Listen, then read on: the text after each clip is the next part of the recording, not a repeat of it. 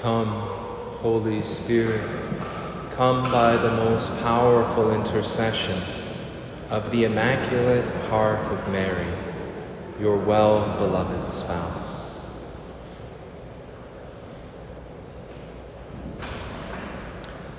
Complete my joy by being of the same mind, with the same love, united in heart, thinking one thing. What is that united mind that we're called to have as believers in Christ? It's none other than the mind of Christ himself.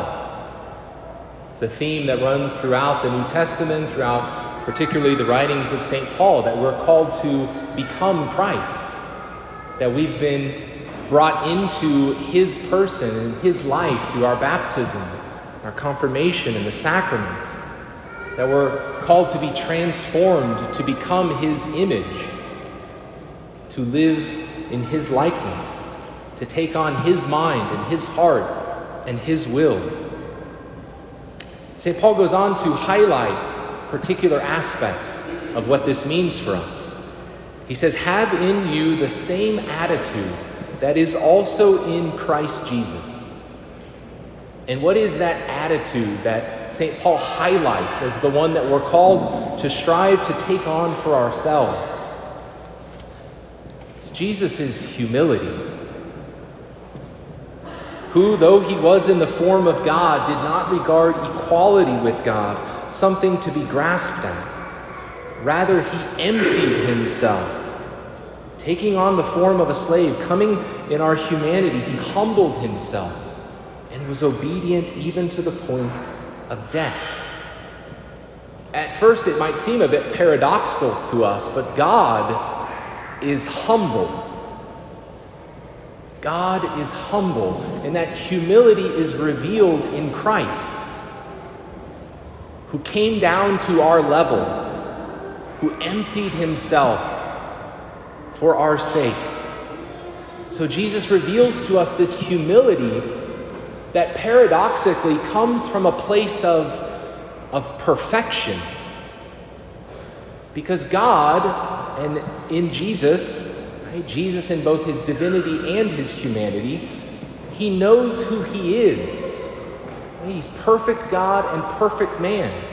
And he has confidence in that identity. He doesn't have to prove himself. He doesn't have to grasp for anything. He doesn't have to hold on to it for himself. He doesn't have to, convince others of his dignity or his worth. No, he knows it, and so he's able to pour himself out. He doesn't need to hold on to it. He came not to be served, even though he had every right to do so. But he came to serve. He came to give us a witness and an example of humility, of emptying ourselves, of laying our lives down in love. I said Jesus' humility comes from this place of perfection, of knowing who he is. Where for us, it kind of approaches it from the opposite direction. Our humility is in light of our imperfection, our weaknesses. So often our pride comes from a place of insecurity.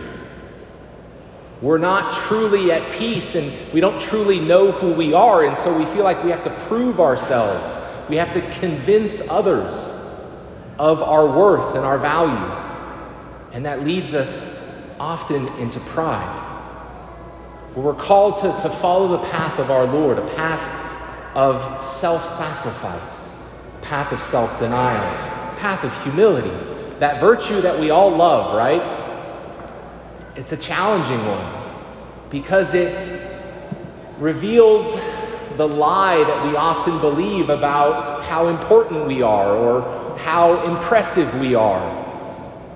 We're often confronted with our flaws, our imperfections, and our weaknesses. But in God's providence, that is the opportunity that he gives us to empty ourselves, to humble ourselves, and to become more like Christ. There's so many different ways in which we can strive to put into practice this virtue of humility, to reflect upon, to examine where we might be perhaps a bit lacking, where we can examine our conscience. St. Paul gives us a couple. He says, do nothing out of selfishness. To reflect upon where in our life we're kind of living out of a self-centeredness, where we've made ourselves the priority, where we've made ourselves the center of our life. And that can reveal to us where we might be lacking in humility. He says to do nothing out of vainglory, seeking to impress others, right? To get honors and to want other people to think highly of us, and to be overly concerned about that, and to live kind of with that goal of impressing others. St. Paul says, rather humbly regard others as more important than yourselves.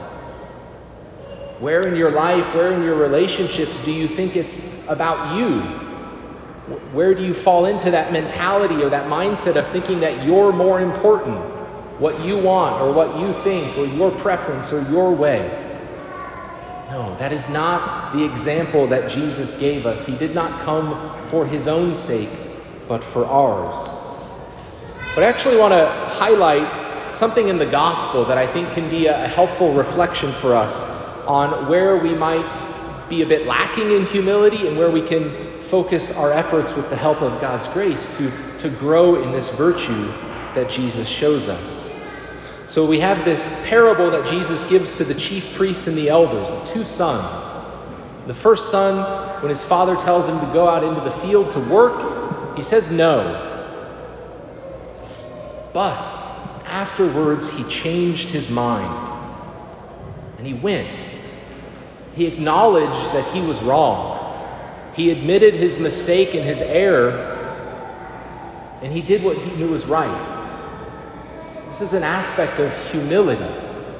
How do we respond? How do we approach the reality that there are times when we're wrong, when we make mistakes, when we fail? Are we able to, in humility, come to see that and have a willingness to change, to be converted?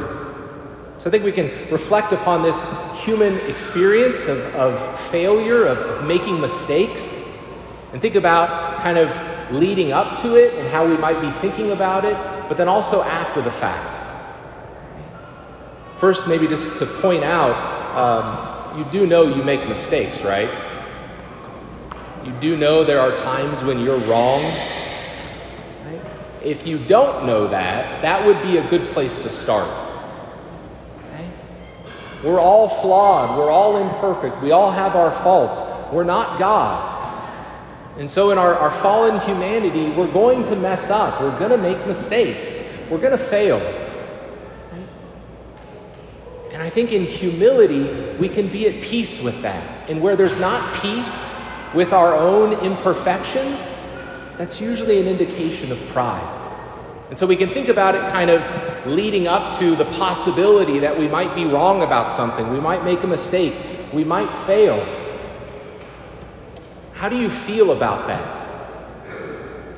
What's going on in your heart when you think about the possibility of, I might mess up? Is there fear over that? Is there anxiety? Is there a certain pressure? This mindset that I always have to be right. I always have to succeed. I always have to do well. I can't be wrong. I can't make a mistake. I can't fail. That is not the mind that Jesus wants us to live with, because that's not reality. And that can create so much fear and anxiety and pressure that robs us of the peace and the freedom that God wants for us. Now, I'm not saying the opposite extreme of just being careless and reckless and, well, it doesn't matter if I make a mistake because I'm going to anyway, so I'm just going to, act without prudence. No. We should act with prudence, with discernment, with prayer, with maturity, striving to glorify God in what we do. But we should not be under the delusion that we're never going to mess it up, that we're never going to make mistakes or fail. We are. You have, you probably are right now in some way, and you will continue until the day you die.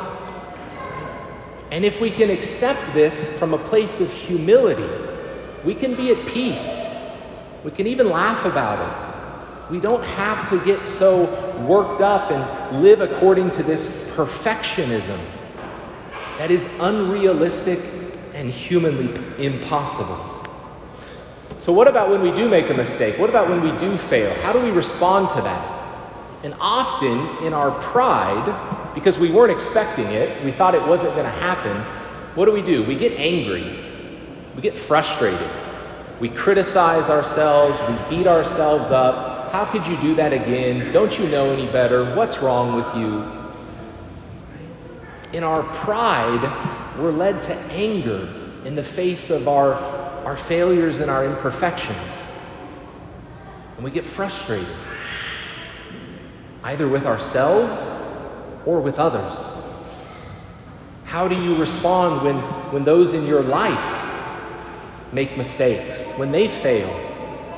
Do you criticize? Do you judge? Do you get angry? Do you get frustrated? Do you hold them to this unrealistic ideal of perfectionism that you yourself don't live up to? No, this response of pride and of anger is not of God.